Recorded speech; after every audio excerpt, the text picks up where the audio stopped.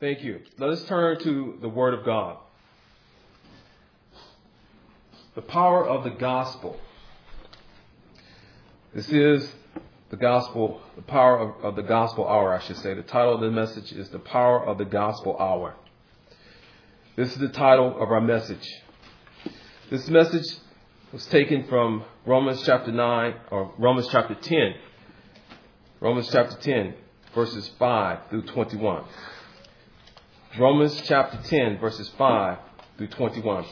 Please rise for the reading of the Word of God. Romans chapter 10, beginning at verse 5. Please read with me as I read out loud. Read aloud the Word of God.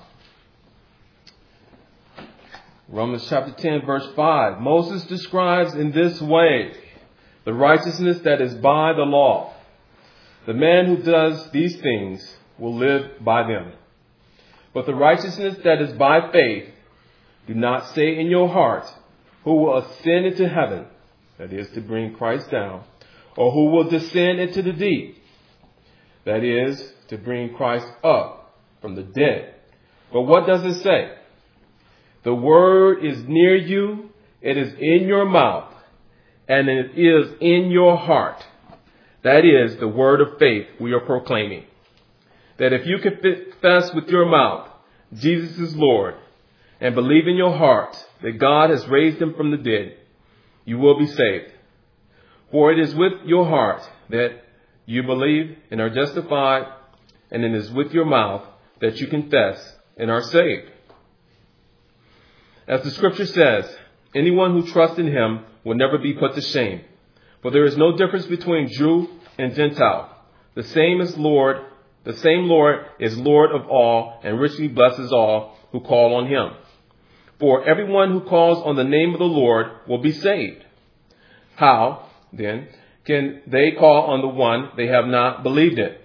And how can they believe in the one of whom they have not heard? And how can they hear without someone preaching to them? And how can they preach unless they are sent? As it is written, how beautiful are the feet of those who bring good news. But not all the Israelites accepted the good news. For Isaiah said, Lord, who has believed our message? Consequently, faith comes from hearing the message, and the message is heard through the word of Christ. But I ask, do they not hear? Of course they did. Their voice has gone out into the earth. Their words to the ends of the world. Again, I ask, did Israel not understand? First, Moses says, I will make you envious by those who are not a nation. I will make you angry by a nation that has no understanding. And Isaiah boldly says, I was found by those who did not seek me. I revealed myself to those who did not ask for me. But concerning Israel, he says, all day long I have held out my hands to a disobedient and obstinate people.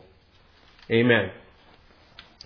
The grass withers and the flowers fade, but the word of God will stand forever.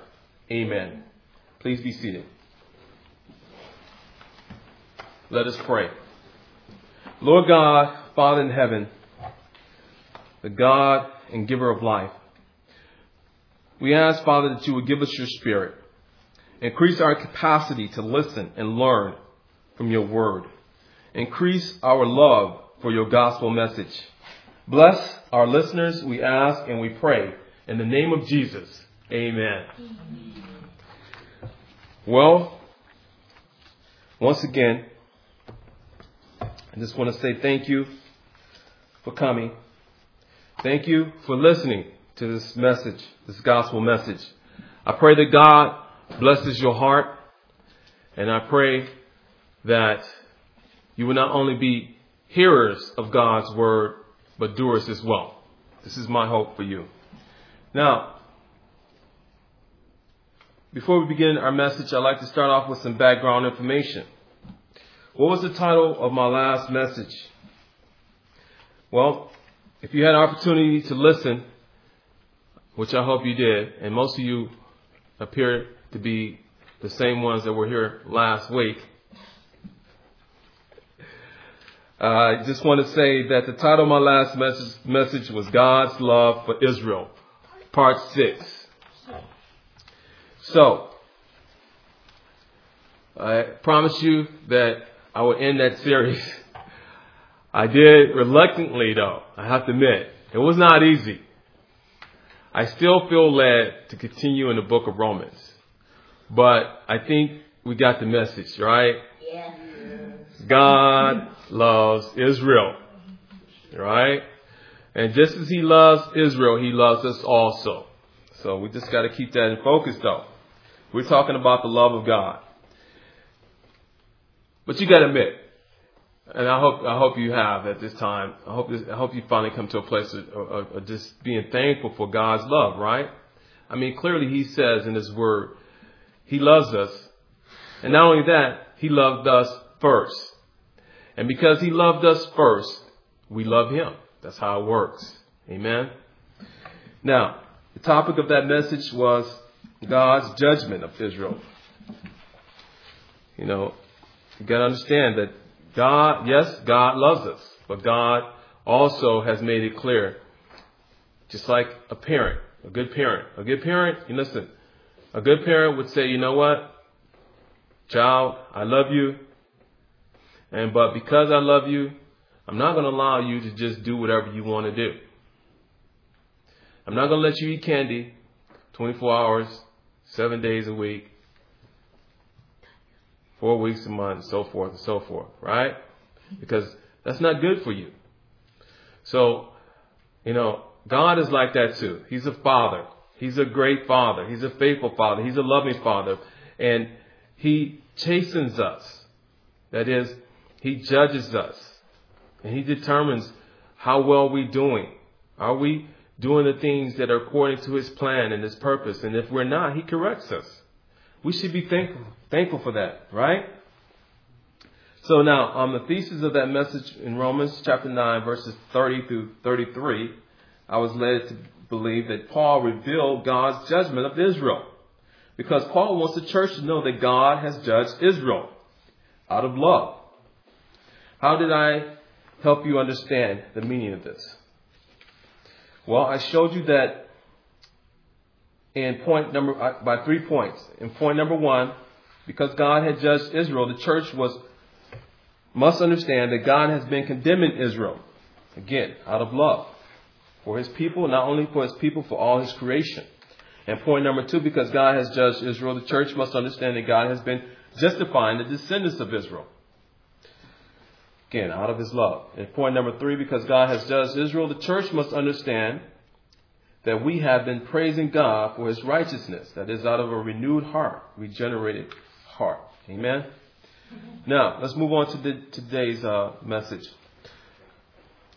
What is today's message?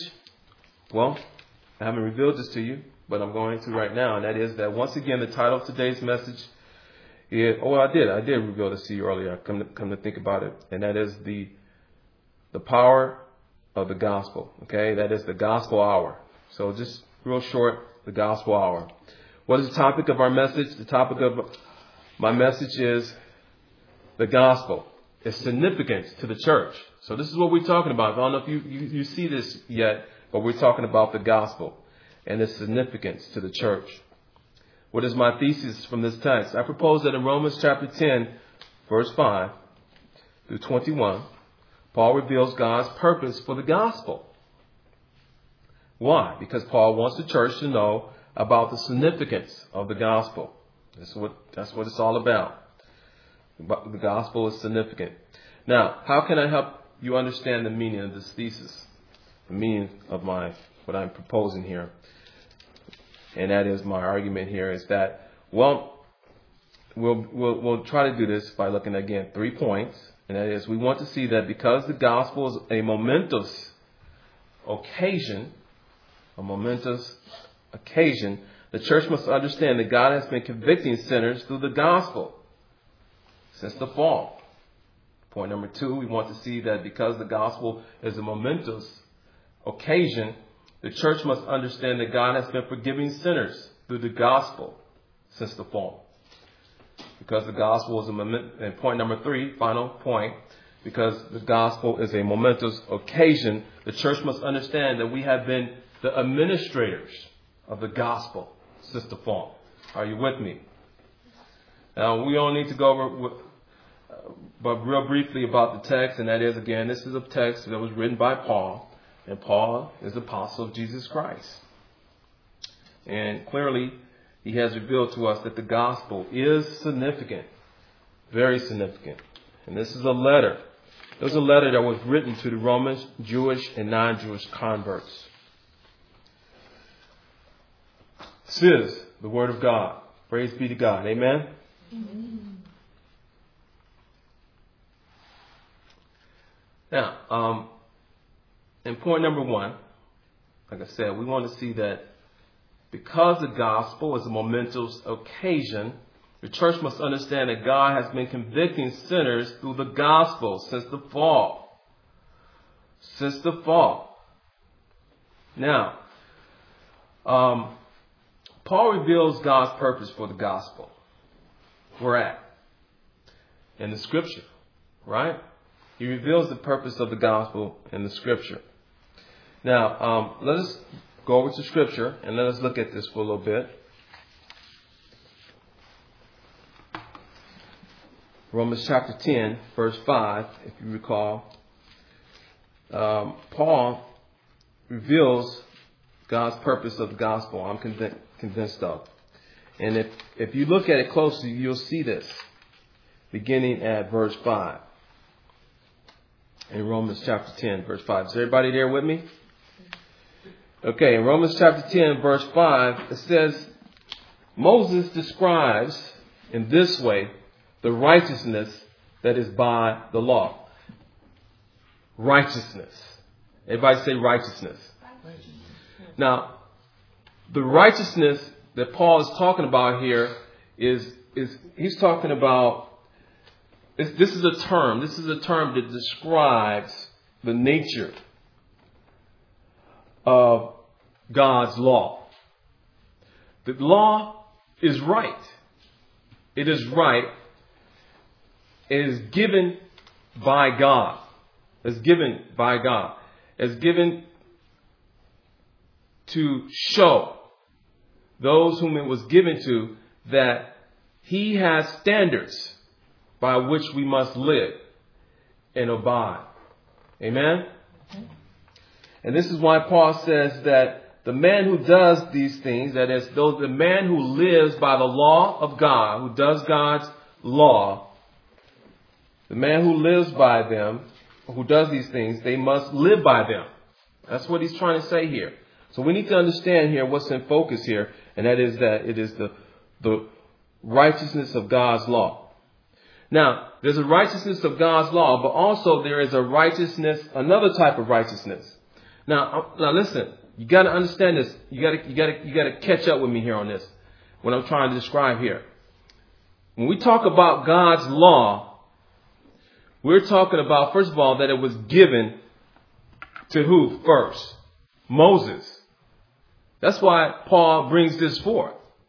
He wants to make clear. He's trying to create the context of what the message belongs to here. And we need to kind of catch up with this, what Paul is saying, by remembering that it was God who gave the law to Moses, and it was Moses' responsibility to give it to who? The people of Israel, the descendants of Israel. This was God's purpose for the law. It was to give it to them. And now, when he gave it to them and he expected for them to do it. And not only that, guess what? They agreed to do it. Does this sound kind of familiar? I don't know if you ever been to a wedding, but if you haven't, you need to understand that in a wedding ceremony, a marriage ceremony, it's sort of the same. You really kind of get the same picture. that Paul is trying to draw here, or that the writers of the Bible has been drawing here for us. And that is that our relationship to God is like a marriage union. Are you with me? It's like a marriage union. And in a marriage union, when two are gathered together and are united, and normally that's a man and a woman.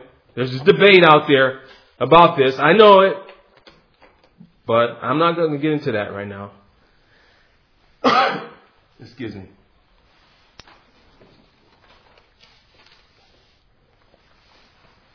I'm tempted.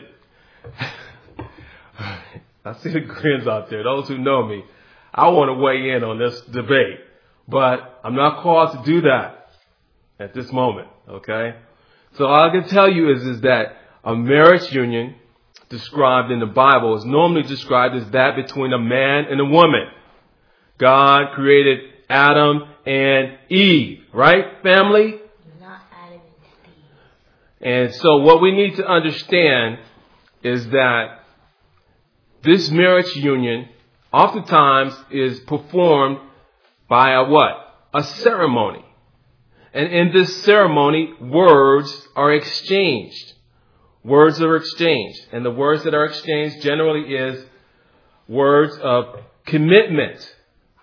Words that express a lifelong commitment between two individuals.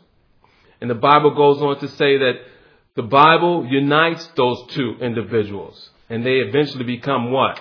One. And God expects for us to take our marriage union seriously. And so in the same way, God, He brought or delivered Israel out of Egypt. Remember? And this whole operation was led by who? Moses. And Moses led them out into the wilderness. A place basically that, when you think of a wilderness is what? Is barren. And, there's no fruit, there's no vegetation, there's nothing. But really, that is not the kind of wilderness that really Paul brought them to. Because God, really what He did, He's brought them to a place where they could be alone, right? And that they could perform the marriage union before. Not only God did this, not only to the people of Israel, but He did this before the whole host of heaven. Listen, God is not alone in heaven. All the times we forget this. God is in heaven, and guess who else is there? There are witnesses. There are angels. There are those members of the body of the members of the kingdom of God. They're in heaven. And guess what? They are witnesses to all what God is doing. Amen. Listen, you got to understand what's happening here and what this book is all about. It's a story, and it continues to unfold. And what Moses is catching on to here, and what he's trying to give us here, is a glimpse of what's happening behind the scenes in heaven. And guess what? They're in heaven even right now, and we're joined with them by the power of the Holy Spirit. And they're looking at us, and they're praising God. They're like, God, you're an awesome God. How can you, just listen, the simple, you would think this gathering here is very simple. But listen, this is done by the power of God. Trust me. It's done by the power of God. In order to do this and do what we're doing, and I sense it every Sunday. I sense a force that's trying to do everything it possibly can to keep us from joining, to coming together and doing what we do as a family. And that is honoring God through the preaching of the gospel, the preaching of His word. All the forces, evil forces that are out there trying to keep us from doing this. But God is faithful. Amen. So what I'm trying to show you here is that we're part of this story. We're part of this story. Listen, God, He has given His Son, Jesus Christ.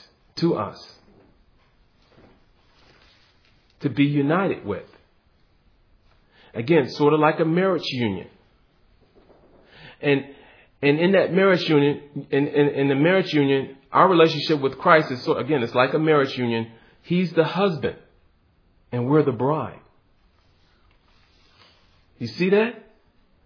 You see that connection there? He's the husband and we're the bride. And listen, what's happening is that God is preparing us by the power of His Holy Spirit and by the hearing of the gospel, the hearing of the gospel message. He's preparing us to be united ultimately with Christ in a real union. One day, He's going to present us all to the Son. And we're going to be glorious. The Bible describes us as being glorious. That means that He's adorning us with righteousness, with the righteousness of Christ. He's preparing us and He's making us beautiful. So beautiful that when we're finally completed, trust me, again, all those who are in heaven right now and those who will be joined with us, I'm talking about those who have gone before us, those saints, those Christian saints that have gone before us. All the angels in heaven, they're going to be like just completely blown away. All of God's hosts, they're going to be completely blown away by the beauty of Christ's bride. You know, in order to really fully understand this and appreciate this, you have to be in have been in a marriage or have been married. Like myself, I'll never forget the day when my bride came down the aisle. She was beautifully adorned, and I was just stunned. I was stunned, and I was just thought to myself, man, God, I can't believe this. I can't believe that you finally have given me someone that I can love and I can cherish and I can share my life with. And this is what God is doing for the Son. He's preparing us so that we can share our lives eternally with the Son. Isn't that wonderful? You know, I don't want to continue to beat this, but we need to understand that this is, again, it's all a process that is happening. And so that's why I say that the church must understand that God has been forgiving sinners through the gospel. That's, listen, the gospel message, first of all, is about Christ. It's about what Christ has done for the Father. It's about what the Father has done for Christ. And what the Father has done for Christ is this. He has given us to Him, to the Son. But first of all, we had to be declared sinners. We were declared sinners. And God had declared us unfit. Basically, when He declares us as sinners, He's basically telling us, or has told us that, listen, you're unfit for my Son. You see how this works? It's kind of simple, but this is the reality of it. We've been stained by sin. And listen, God has determined that, you know what? I am not going to give to my Son sinners. So I have to do something to change this. And He has. Amen? Praise God that He has. And He started off with the law. Listen, the law, as Paul says, Moses describes in this way, the righteousness that is by the law, the man who does these things will live by them. Listen, the law convicts us. Every time we try to do the law, we'll soon find out that, guess what? We can't do it perfectly. Not according to God's standards. That's telling us that, guess what? We're sinners. We have fallen short of the glory of God, the expectation of God. That's what the law does. And that's why Paul is mentioning the law. Amen? Amen. And we have to keep that in focus. Now, what we also want to see, because the gospel is a momentous occasion, again, all the message here, what I'm preaching here is all part of the gospel. This is part of the story of his story, right? Which is Jesus' story, the Son of Christ, God's story, the Holy Spirit, all working in unison to bring us back into what? A right relationship with God. All of this is part of the story. He has, first of all, he has convicted us, right? We're sinners. And now he's cleansing us. He's making us new. He's renewing us. He has renewed us by the power of the gospel. So the gospel is really, it acts like a vehicle through which God changes what? Hearts. He changes our hearts. It's through the hearing of the message. How do we know this? Well, if you read there, it says, but the righteousness that is by faith says what? Do not say in your heart who will ascend into heaven, that is to bring Christ down, right? Because it has already been done. Did you see that? It's already been done. That is the righteousness that we need to get back right with God. The righteousness that we need in order to be ready for who? For the return of Jesus Christ. Because one day he's going to return and he's going to do what? He's going to call us, his bride, forth for the Son. God is going to do that. See, when God has completely done what he has promised the Son to do, he's going to send the Son back to earth, here to earth. You know, a lot of people don't understand this. You know, we think all of this is going to happen in a spiritual way. But trust me, it's not going to happen just in a spiritual way, although it has already begun. It has begun in our hearts from the hearing of the gospel, right? The gospel has begun to change our hearts. It has renewed our inward person. And that's why we desire what? We desire Christ. We want Christ. If you don't want Christ, guess what? Chances are you haven't been regenerated. You haven't been renewed. Remember, the Bible talks about what? Being born again. You have to be changed, first of all, from the inward person. But listen, God is not, he's not going to be satisfied with just an inward person, an inward change. He's going to want a complete change. Body and soul. Body and soul. He's going to eventually change both of those. Are you with me now? You got to understand this and understand the gospel. You got to understand that God's purpose is to make us right, not only spiritually, that is our soul, but also body as well. Amen.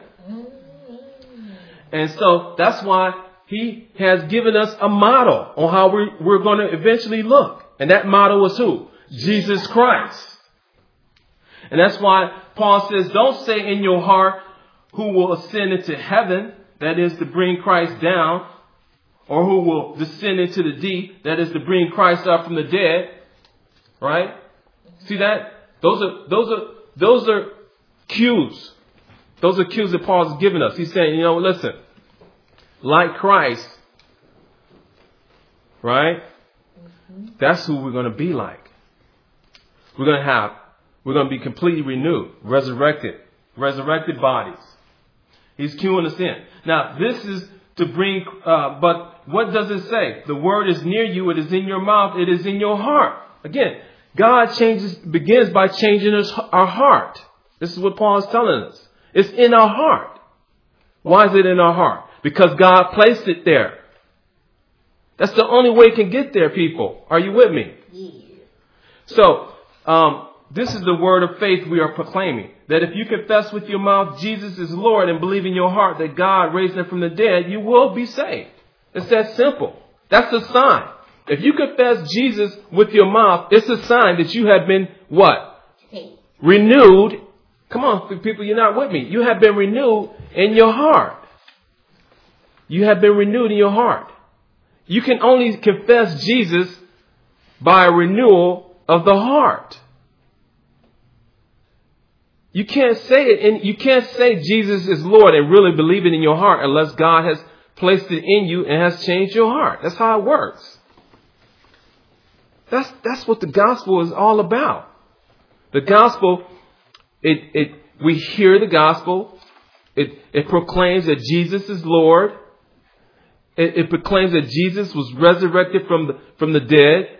And all these things, we hear them, but in order to fully receive them and believe them and to ourselves confess them, it has to have been a transformation, had to have occurred. A transformation had to have occurred in our hearts. Are you with me now? And this is why I'm saying that the gospel is a momentous occasion. It's an event that has happened.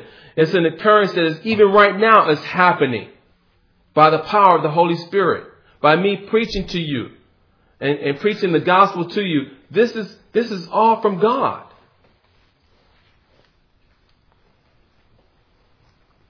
The message I'm talking about. The message.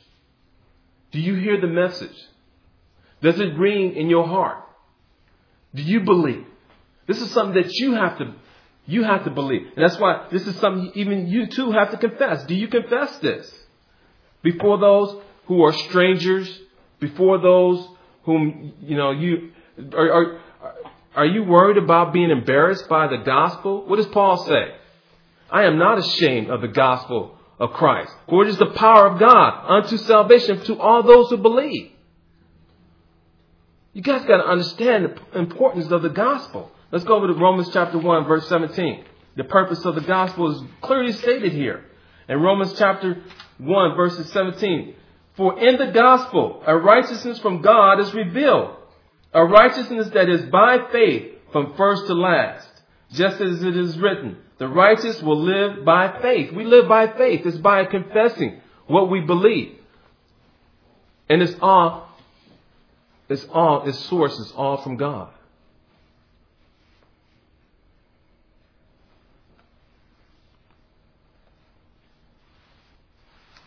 I hope you're with me this morning. Anyone, as the scripture says, verse 11, as anyone who trusts in him will never be put to shame. Trust in him. Trust in Christ that he will bring you through. Trust in God, the Father of Jesus Christ, his Son, that he will bring you through. He'll give you everything you need in order to trust, in order to believe, and to do all that he commands. Amen?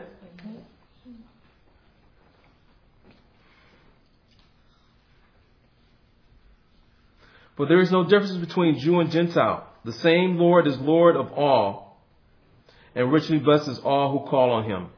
For everyone who calls on the name of the Lord will be saved. Listen, when you call on the name of the Lord, when you confess Jesus in your daily lives, you've been saved. That's what Paul is saying here. You've been saved. If you can't confess Jesus, boldly confess Jesus as your Lord, as your Savior, like a wife should do her husband, or a husband should do his wife, guess what? You're not part of the kingdom. It's just that simple. You're not saved. I know, listen, folks, I know I'm stepping on people's toes, but you got to understand this. Listen, I have a ring on my finger. I have papers that say, you know what? This ring that was given to me belonged to my wife.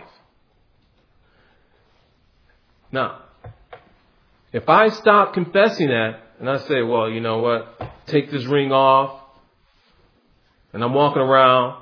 People are asking me, where's your wife? And I'm like, I don't have a wife. I don't know who my wife is.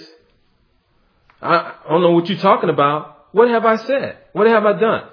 I rejected my wife.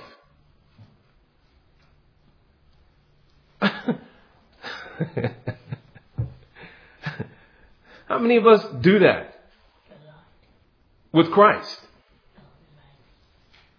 We walk around from day to day and we act as if Christ don't even exist. Or somebody might compliment you and you know, oh, great job. You did such a great job. And you're like, Thanks. I know. I worked hard. Instead, you should be what? Thank you, but all this credit should go to Christ. Because it is Christ who gives me the strength. It's the Christ who gives me the power to say, to do what I do.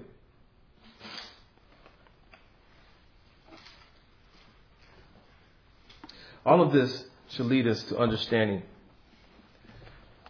that the gospel, it is powerful for leading people to Christ. You know, one of the things that breaks my heart, and I think that in many churches, they don't do this enough, and that is just preach the simple gospel, believe in the gospel, the power of the gospel. To me, it's sad, because really it's saying, you know what? Again, like I said, it's rejecting. When you reject the gospel, when you think less of the gospel, when you think the gospel is not enough, when you start thinking that, you know what, it's got to be more or something else, you've rejected God, the Father of Jesus Christ. That's really what you've done. And you got to be careful. If you think that the gospel message is too simple for simple-minded people, you rejected God. Think about it. Again, it's the same way with being married. When you are not willing to acknowledge that you're married, or you live your life and you say, you know, I am married, but you're laying in bed with someone else,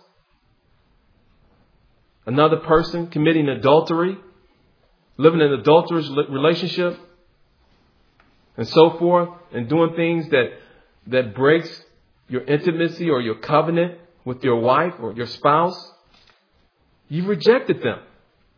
And you rejected all that God has given to you and all God has said in this word. That a person who does such a thing is an adulterer. If you're coveting your neighbor's wife, what does the law say? Do not covet. Do not covet your neighbor's wife, your neighbor's donkey, in this case, your neighbor's SUV. Now, you know, I chuckle, but you know what? This is serious business. So here again, in point number 3, and we're done. I know I've probably gone a little bit too far, but I hope you get this. I hope you got this. Here we want to see that because the gospel is a momentous occasion, that isn't a great event, it's something that everybody needs to know about, and everybody should be told. Sort of like winning the lottery, right? If you win a lottery, do you want to keep it to yourself? No, you don't. You want to tell somebody.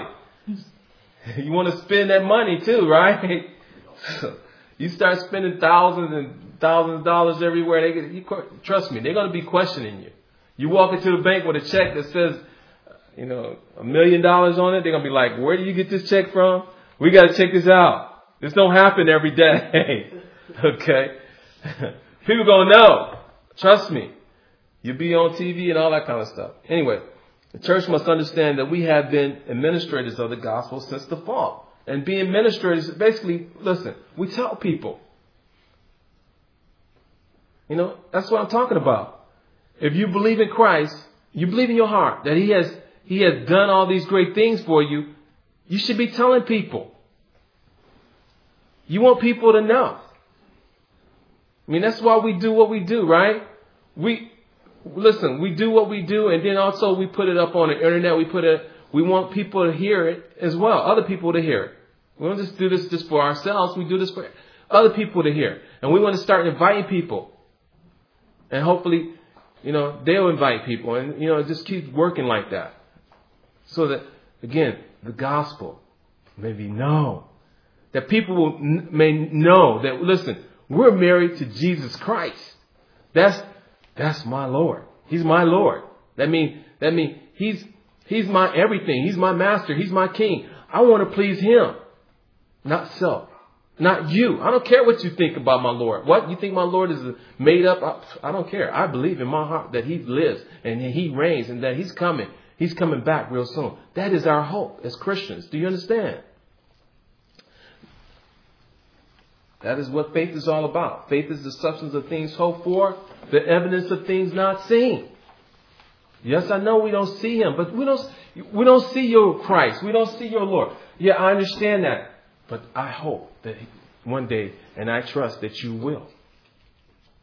And you will know him just like I know him. Again, this is from God. Do you believe? Do you believe in Christ? Do you believe that he was crucified? That he was dead? He was buried? That he descended into the depths of hell, and on the third day he rose again from the dead? And that he ascended into heaven. And even right now, he sits in heaven. He reigns. He's interceding for us. He's talking it up for us, even right now. And he has sent us his what? His Holy Spirit. Do you believe in the Holy Spirit? A holy Catholic church. That is us who are united here today. Do you believe in God, the Father, Almighty, Maker of heaven and earth, and all things visible and invisible? Do you believe? I believe. But do you believe? I hope you do. God save your soul if you don't. Now, let's close. Again, point number 1. We saw that because the gospel is a momentous occasion, the church must understand that God has been convicting sinners through the gospel since the fall. It's that simple. Since the fall, this is what has been happening. This is the story that God has been unfolding to us. And we need to know what this story is all about, what the gospel is all about. It's about getting us right with God, the Father, through the Son, by the power of the Holy Spirit. Amen. We saw that because the gospel is a momentous occasion, the church must understand that God has been forgiving sinners through the gospel since the fall. This is what it's all about. Listen, you've been forgiven because of Christ and what he has done. You've been forgiven of all your sins. You've been cleansed of all your sins. That is good news, isn't it? Really, that's what gospel is really means. Good news. But it's we've taken it to mean basically also that it's about God and Jesus Christ and what Jesus has done. Also, final point, we saw that because the gospel is a momentous occasion, the church must understand that we have been administrators of the gospel since the fall as well. That is, have been giving it out. We've been confessing. We've been witnessing with our lives that he reigns, that he lives, that Christ lives, he reigns, and that God is the Father Almighty, maker of heaven and earth, and that Jesus Christ is his Son, and so forth and so forth. This is what we've been doing. This is why we do what we do. Amen? So let's close in prayer. Our Lord and God, thank you for giving us your Spirit. Thank you for increasing our knowledge and love for you. Our Lord and God, thank you for enlightening us with this marvelous message from your written word. Bless our listeners, we ask and we pray in the name of our Lord Jesus Christ. Amen. Please rise for the doxology. Now, to him who is able to keep you and strengthen you according to the divine revelation of the gospel of Jesus Christ, according to the mystery that was kept secret for a very long time, but has now been disclosed, and through the prophetic writings has been made known to all nations, according to the command of the gospel or the eternal God, to bring about the obedience of faith. To the only wise God be glory and honor, both dominion and power, both now and forevermore. Amen. Please hug one another and enjoy the rest of the day. May God bless you.